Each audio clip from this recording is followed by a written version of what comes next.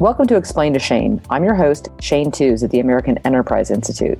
On this podcast, I interview tech industry experts to explain how the apps, services, and structures of today's information technology system work and how they shape our social and economic life. Today, I'm joined by Roger Entner, telecommunications expert and founder of Recon Analytics, to discuss how our broadband networks are handling the stress from increased usage during the coronavirus pandemic. Hey, Roger, thank you for joining me today on Explain to Shane. This is a podcast where I get the opportunity to use a lot of my smart friends' brain power to explain to me current issues that are going on. So this is very timely. As you and I discussed, we are going to talk about network usage, which is up tremendously as people are working, learning, connecting, and entertaining from their homes rather than their offices or wherever they chose to do that before COVID-19 came into our life. I appreciate you being here. Is there anything you'd like to say in an opening comments, what we're doing? Well, thank you for having me. It's always a pleasure and an honor to talk with you and to be on your podcast. So I think we'd like to open the discussion on network connectivity with let's start myopically with looking at the states. How are our networks faring so far? Our networks are performing quite well. We are seeing that the peak usage, which is always around 9 p.m. wherever you are, is up around 30% to 35%. What we're also seeing is that the network usage is broadening much more, and that the traffic pattern, usually it goes like straight up as the day continues. Those shoulders get broader. And so the busy hour, while still peaking somewhere around 7 to 9 p.m., starts now at around 8 a.m. to 9 a.m.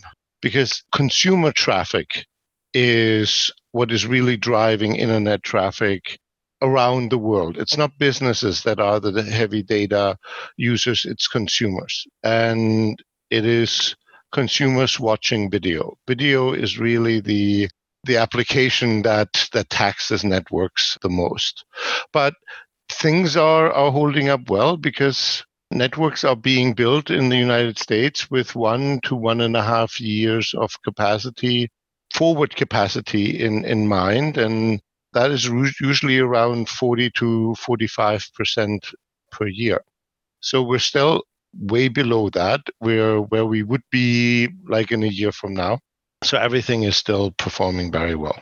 Oh, that's great news to hear. Both Roger and I just had the opportunity to be on a Comcast media call, and I found it fascinating when they talked about how the first cities they saw to uptick were Seattle, San Francisco, and now Chicago is coming in line with that, with the heavy use of having tech workers that are now at home. And so they saw, Microsoft, Google, Apple, Twitter, Facebook, all the other companies that are along with that working from home. And then they kind of use that as the new balance to see as the rest of the world figured out how to video conference, VPN, and use the tools that you should be using to have a safe online experience. They're now starting to see that go across the United States. So glad to see that our networks feel like they sound like they're standing up and doing a good job.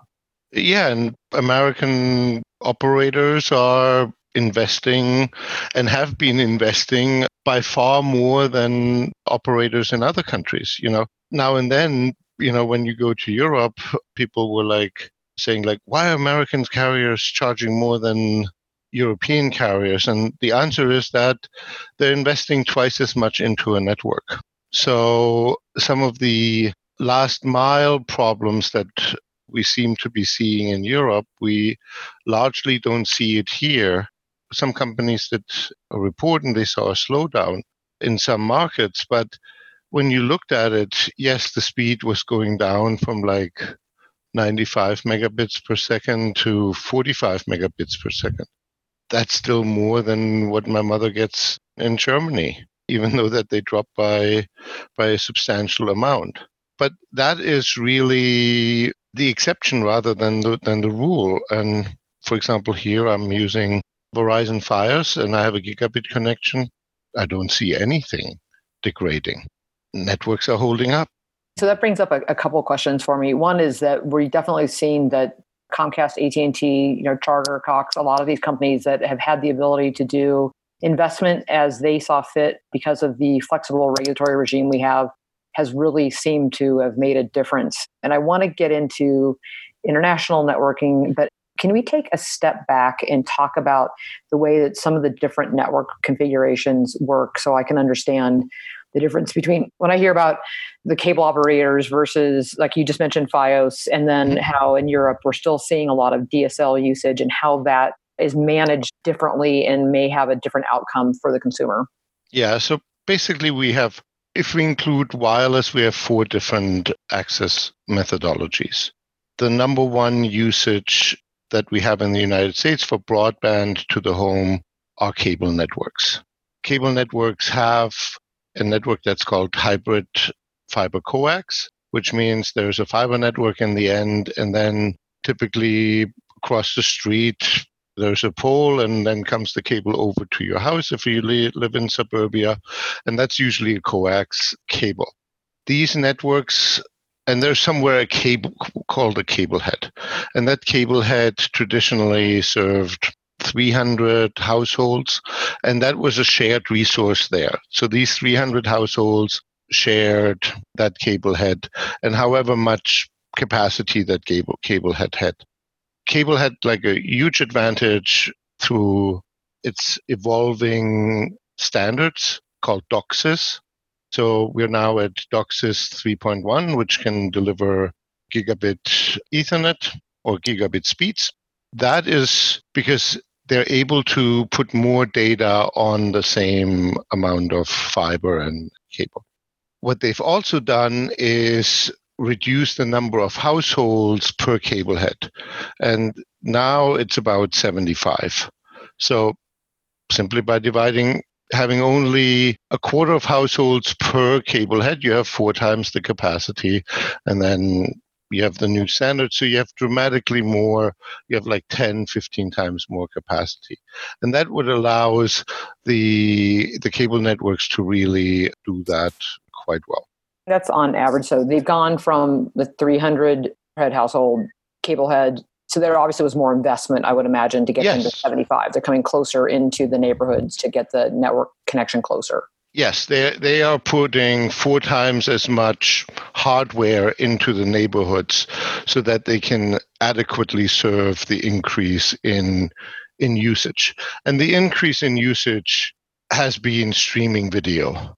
And that has been really that huge driver over the last 5 years. Netflix, Hulu, you name it.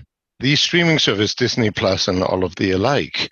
And that has really driven this massive investment in network so that we were able to sustain that traffic usage. Now that traffic is just spread out through the day and not just at 9 o'clock in the evening when everybody wants to watch their favorite show on a streaming service.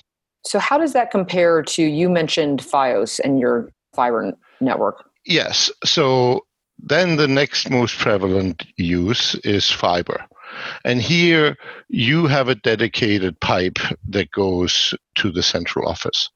And there is a huge backbone pipe going out.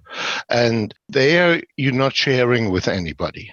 That gives you a much more dedicated, much more reliable connection than cable. Not that cable is unreliable, but here you have a dedicated pipe. You have a dedicated lane. 1-on-1 ratio.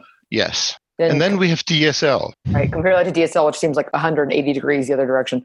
DSL is basically monetizing the old copper network. And it's the speed that you get is highly dependent on how far you're away from a central office or a piece of equipment called the DSLAM. It has gotten faster, but you're still stuck in the 3, 5, 7, 10 megabits per second.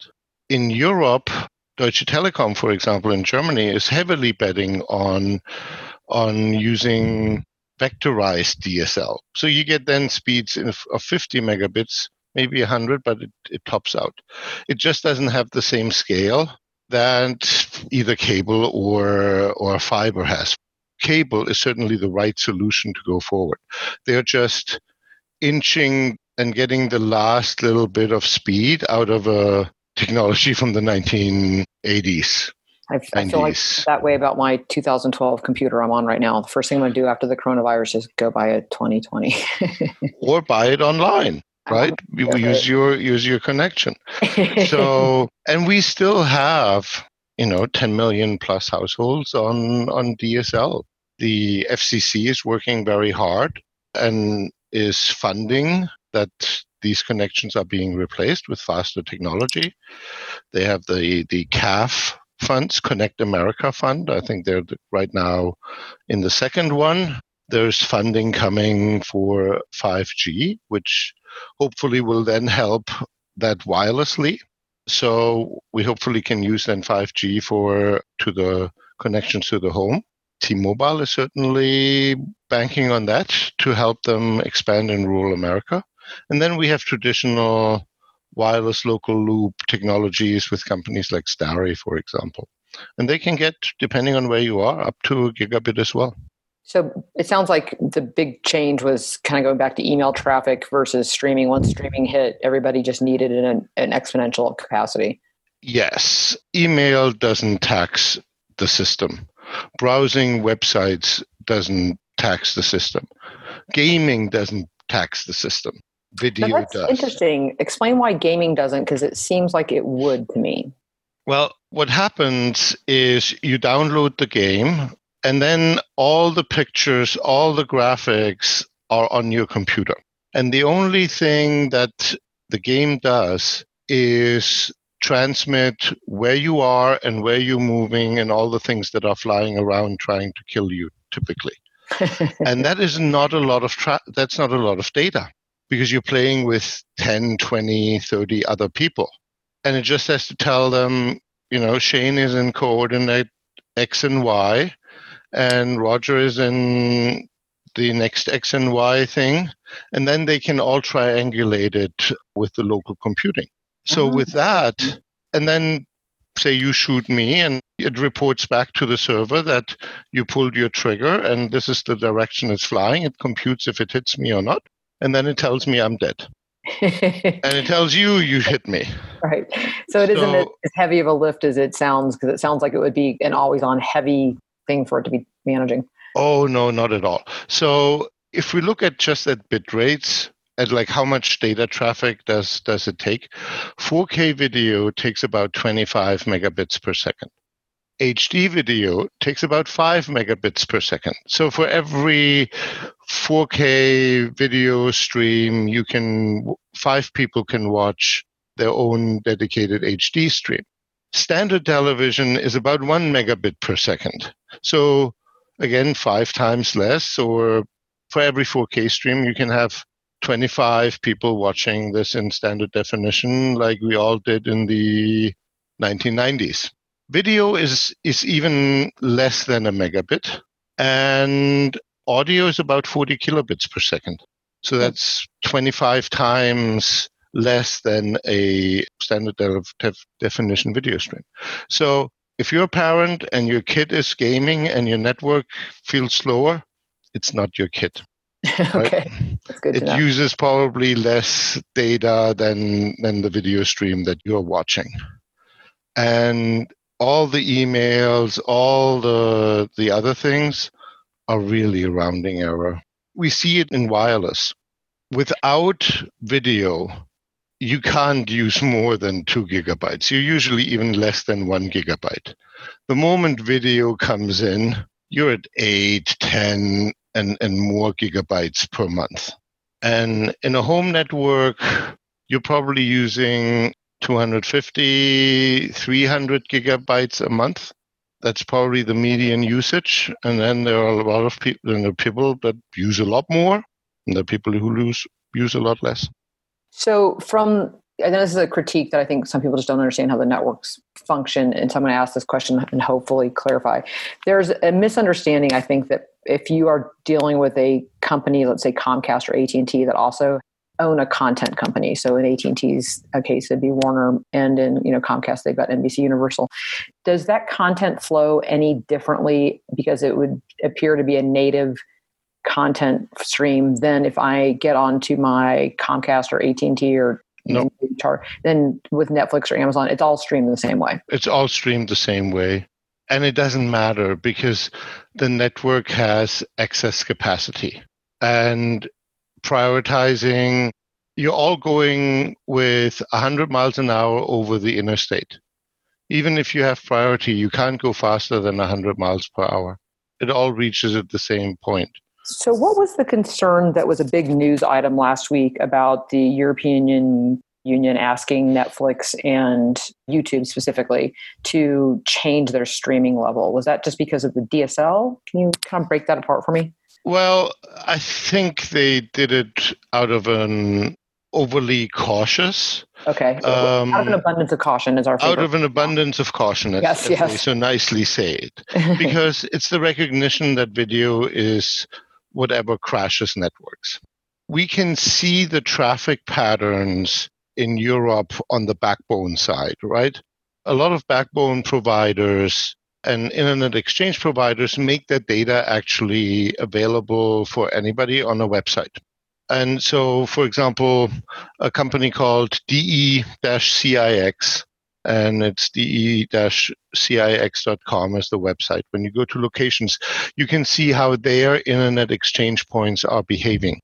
And so, for example, in Frankfurt, which is the world's biggest internet exchange point, traffic went up from an average of 5.8 terabits per second to about 9.1 right now. So 40% increase, which is what we see here. A lot. One of the things that you have to put this in context with is their capacity is 54.1 terabits per second. So even though traffic went up by 50%, they had less than 20% utilization. So the backbone doesn't make a difference. You can look at Madrid. Madrid, you also see a 50% increase. In Italy, you see 50% of increase. From a backbone perspective, there's no problem because that is already really built in. On the edge, meaning the last mile, especially when you have an aging or not updated network, that can create problems. If everybody's on DSL and watches video, if you have only 5, 10 megabits per second, you feel it if 1 megabit is missing. So early in our conversation where you mentioned the shoulders get broader, is that saying that, well, there's a kind of a natural thought that the office networking going to home networking would make a difference. Instead, it's sort of leveling out because it's just a change of location, not a change in how much is being done. It soaks up empty capacity that would go unused otherwise. You either use the capacity or it's gone. It's like an airline seat, right? Oh, when the plane has left, it doesn't matter if the person sits in there or not. It goes the same way. And so networks are always designed around peak usage. And what happens outside peak usage doesn't matter because wireless networks they're fixed, have a high fixed cost and a very low variable cost. If somebody uses then the capacity during the day, it doesn't cost more. The backhaul costs the same. The power is virtually the same. So you're just using the whole pipe a little bit more efficiently. Does the change in traffic patterns have anything to do going forward? Are the network operators, they're changing? You're saying they have a lot of headroom. They're expanding headroom faster now as they're seeing these market changes? Well, we're only seeing these changes for the last 4 to 6 weeks, right? Right now, the increases are a little bit faster than what we have seen during the natural cause. On average, as I mentioned, 40 to 50% data increase per year. And they're building the network today for where they think it's next year. So I think the thinking is a lot of them feel validated about their very conservative approach and capital investment heavy approach to build for that increase that happens anyway. And you just needed it a little bit faster. So they were not surprised by it. Will they build a little bit more capacity, this year? Probably. But typically the approach has been validated. It's been interesting looking at the statistics I've seen from some of the companies where I think Comcast said that they were up 34% last week, and they're expecting that to, kind of continue. They're seeing a lot of difference in Wi-Fi calling and VPN usage. So Wi-Fi calling, I think for AT&T was up 67% on average by Saturday. Consumer voice is up about 53%. people are using the tools. Absolutely. But even when you look at the Seattle Internet Exchange, traffic is up by about 40%. And that's where all of that happened. And so I would say Seattle, San Francisco, Bay Area, New York are bellwethers of what we will see in the rest of the country. Because these people are in curfew, they have to work from home. And that's about what we see as an increase. It's about 40, 50%. And so when this moves now to Chicago, we see the same increase. And when it will move to Dallas, Denver, Phoenix, and Atlanta, we will see the same pattern repeating itself. I'm looking at see how long this continues, right? Verizon usage data they have in their press release says they saw 106 million hours of streaming content, 190 billion photos uploaded, and 38 billion songs downloaded. And their virtual private networks are up 52%, and the collaborative tools are up 47%. So I think people are catching on. They're getting this. And and the VPN, by the way, is business usage.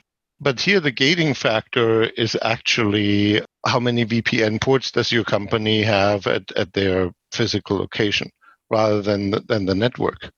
The other thing that I thought was very interesting is that Microsoft reported a more than 700% increase in their cloud application usage. And Microsoft is the biggest provider of cloud email with Office 365. They are using that for commercial clients. And so many more things will move to the cloud now because you want to have that flexibility. And companies that have been laggards, this is the wake-up call that you have to make your company flexible. And then you need to go to companies like Microsoft, companies like AT&T, and get a solution that helps to become indifferent of where the worker is physically located, so that you are not dependent on work in the office or work at home. And the flexibility will make the company actually faster. One of the things that was mentioned earlier in the call we were on earlier is about how mobile data is moving over to networks, and that helps take any stress, not that there is stress on the mobile networks, and brings it onto Wi-Fi. They've seen that go from about 10% to 24%. I've got those numbers right. It's people staying at home. They have it connected to their Wi-Fi at home. So it's your mobile phone becomes a stationary phone when you're quarantined at home, right? So very often people are using Wi-Fi as a stable connection. Some people may or may not have connection issues in their home, and Wi-Fi certainly alleviates it. And we still have probably a third of Americans on metered plans, and Wi-Fi certainly increases the mileage of your wireless data. But we are moving more and more into an unlimited LTE data world. It becomes a little bit less important. And the wireless networks are holding up very, very well. And we're seeing increases in the 20 to 30% range here as well. It's just people are using it a lot more than they've used it before. I also thought the data about how many more things are getting attached to the network are fascinating. We know that the Internet of Things coming in is pushing a lot more things online, and we're definitely seeing a lot more people attach while they're home. They're at home. They are saving half an hour every day that they're not commuting, right? And they're tinkering around with the network and with devices they can attach to their network. So they want to have a video at their door and install that. They want to have motion sensors and all of the other things, and they attach it to their networks. When people get idle, they get busy, right? Good point. Well, Rogers, we see that our world has changed the last couple of weeks, and it's going to continue to move forward. Any predictions what you think will be going on with network operations we'll be seeing in the next month, next coming year? I think the patterns that we are seeing in the bellwether states, New York, California, Washington, will extend to the rest of the country. I think some of the changes that we have seen will be very difficult to roll back. I think usage caps, if it's okay not to have usage caps in an emergency, it's hard to explain customers why there should be usage caps in normal times. I think work at home will be very difficult also to explain to employees why they can't work at home when it worked after, and we all have teething problems, right? If you just moved to your home office, but once all of that has been fixed, I think that will be a new standard. It will change traffic patterns. It will change real estate. All these things will change. I think personally, the huge office floors that we see in open office designs, there might be some rethinking going on there as well, because that's also very conducive to spreading things. And we're just going to be a lot more sensitive and also a lot more robust towards these challenges that come with having a pandemic around you that is life-threatening. Well, hopefully some of the positive things will continue to stick around. I'm very hopeful on the telemedicine front that we've realized there's a much more efficient use of everyone's time, similar to how we've learned with conference calls. Well, Roger, thank you for your time today. We look forward to having you on as a future guest as we see the trends going on. But I really appreciate you for being a guest on today's Explain to Shane. Thank you for having me.